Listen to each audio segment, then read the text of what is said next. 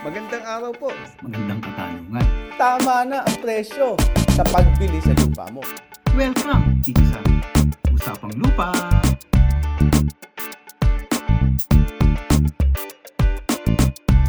Magandang araw po sa lahat ng ating taga-subaybay sa Foundation for Economic Freedom, Usapang Lupa. Ito po si Atty. Champson, kasama ko po si Atty. Katigbak para sagutin ang mga tanong nyo sa lockdown version itong ating palatuntunan. Ito po ang ating third episode. Gusto ko na lumabas at mag-inspeksyon ng lupa. Kaya nga lang, lockdown pa, kaya sasagutin natin ang lahat ng tanong ninyo tungkol sa lupa. Atty. Katigbak, mula po siya sa Cubao. Magandang araw mga kasama. Ito po muli si Atty. Katigbak. Magkakasama-sama na naman tayo dito sa tanungan at sagutan tungkol sa mga lupa. Ito na nga, meron na kaagad isang katanungan. Ang una, paano ba malalaman kung ang lupa ay maaaring applyan ng agricultural free patent? Ay, napakaganda pong katanungan yan. Siyempre, ang una, dapat ito ay classified as alienable and disposable. Pangalawa, dapat wala pa po itong titulo o kaya wala pang ibang nagmamay-ari sa lupa na gusto ninyong applyan. Pangatlo, dapat ito ay may sukat o tinatawag nating may survey. At ang pang-apat, hindi ito dapat ginagamit ng pamahalaan o hindi pa ito nakareserba o wala pa itong proklamasyon. O, para mas maintindihan po natin, tanungin natin si Sir Erwin. Sir, paano malalaman kung ang inyong lupa ay alienable at disposable? Balik sa iyo, Sir Erwin.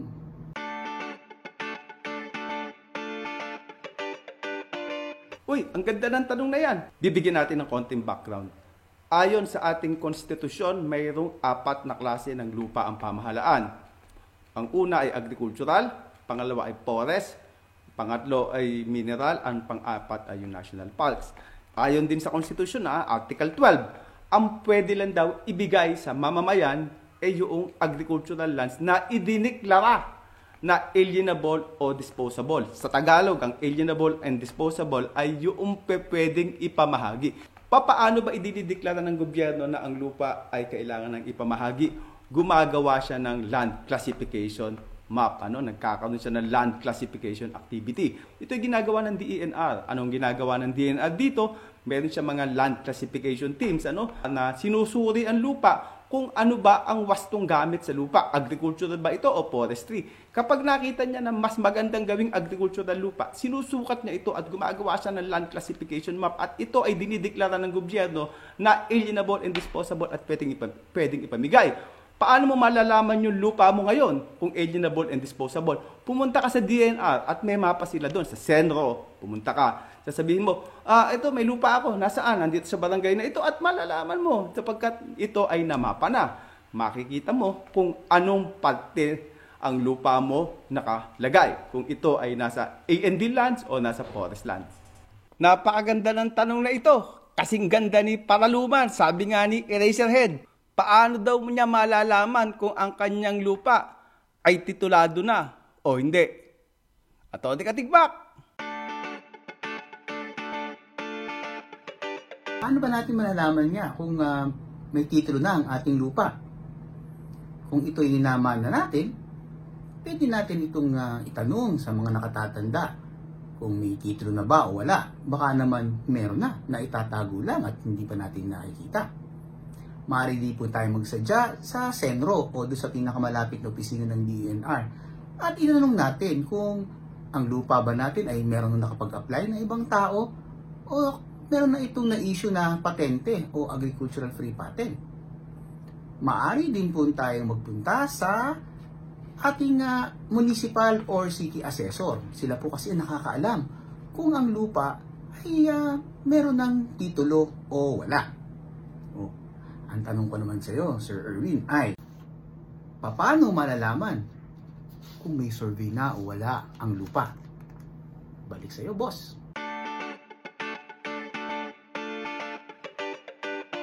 maganda yung tanong na yan. Una, kung yan minana mo, tanong mo sa tatay mo, tanong mo sa erpat mo, pa, napasalbi mo na ba itong lupa? Kasi kung napasalbi na niya yan, malamang-lamang, ibinigay sa kanya ni geodetic engineer yung kopya ng mapa o ng survey plan. Ngayon kung sabi ng tatay mo o binilan mo na hindi ko alam mukhang wala pang survey ito, pumunta ka ngayon sa assessor's office kasi yun ang pinakamalapit na opisina na maaari mong puntahan. Dahil nasa bayan nyo lang yun. Itanong mo kay assessor. Kasi si assessor, mayroon niyan tax mapping unit. Ang ginagawa ng tax mapping unit na yan, kinakalap nito ang lahat ng mga survey plan sa paggawa ng tax map. Pwede ka rin magpunta kay Senro. Mas accurate na magpunta ka kay Senro o sa DNR Regional Office o sa Penro upang itanong sa kanila kung meron na bang naganap na cadastral survey o public land survey o agrarian report survey dito sa area nyo. Itong mga to ay mga large scale survey ito, multi-parcel survey ito, mga barangay ang sinasurvey nito. Kung mayroon ng halimbawa cadastral survey yung barangay mo o kung saan nandun yung lupa nyo, malamang mayroon na itong survey. Ipakuha mo yung survey map. Sabi mo, ito yung lugar ng lupa ko, pwede ko bang makita yung cadastral survey nyo, public land survey nyo, upang matukoy ko yung posisyon ko dyan sa survey na yan. At pagka nakita talaga ninyo na nandun yung lupa mo, sa korte ng lupa mo, kasi makikita nyo naman yan, may mga public land claimants naman na kakilala ka maaaring maituro doon, may survey na ang lupa mo. Paano daw kung nalaman mo na wala pang survey ang lupa mo? Ano daw ang iyong gagawin? Kailangan mo maghanap ng surveyor o geodetic engineer. Punta ka kay assessor's office, tanong mo sino ba ang surveyor na kilala niya na gumagawa ng survey sa lugar ninyo. At pwede ka din magpunta sa DNR, sa Senro, at tanungin din kung sino yung kilala nilang surveyor at dito ka makikipagkontrata. Usapin mo siya. At may mga gagawin siya mga proseso, kukuha to ng survey authority sa DNR at pagkatapos ng survey, sasabit niya yung survey plan sa DENR for approval ng survey mo. Gaya ng binanggit kanina, kapag ang lupa ay nasa loob ng isang reserbasyon o proklamasyon ng pamahalaan, hindi ito pwedeng ipamahagi bilang pre-patent o kahit anong klase ng patente. Ngayon, paano mo pa malalaman kung ang lupa mo ay nasa loob ng isang proklamasyon o reserbasyon? Attorney George, pakisagot mo nga.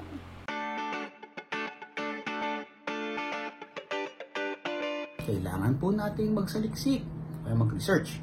Punta po tayo sa pinakamalapit na opisina ng DNR o dun sa ating sentro. At sila ang nakakaalam ng impormasyon kung lupa natin ay naka-reserve o naka-proclaim na. Pero ang isa pang magandang katanungan kung naka-reserve ba nito o naka-proclaim na, ito ba'y naibigay na talaga doon sa ahensya o kaya doon sa LGU? Yan ang tanong ko sa iyo, Sir Erwin.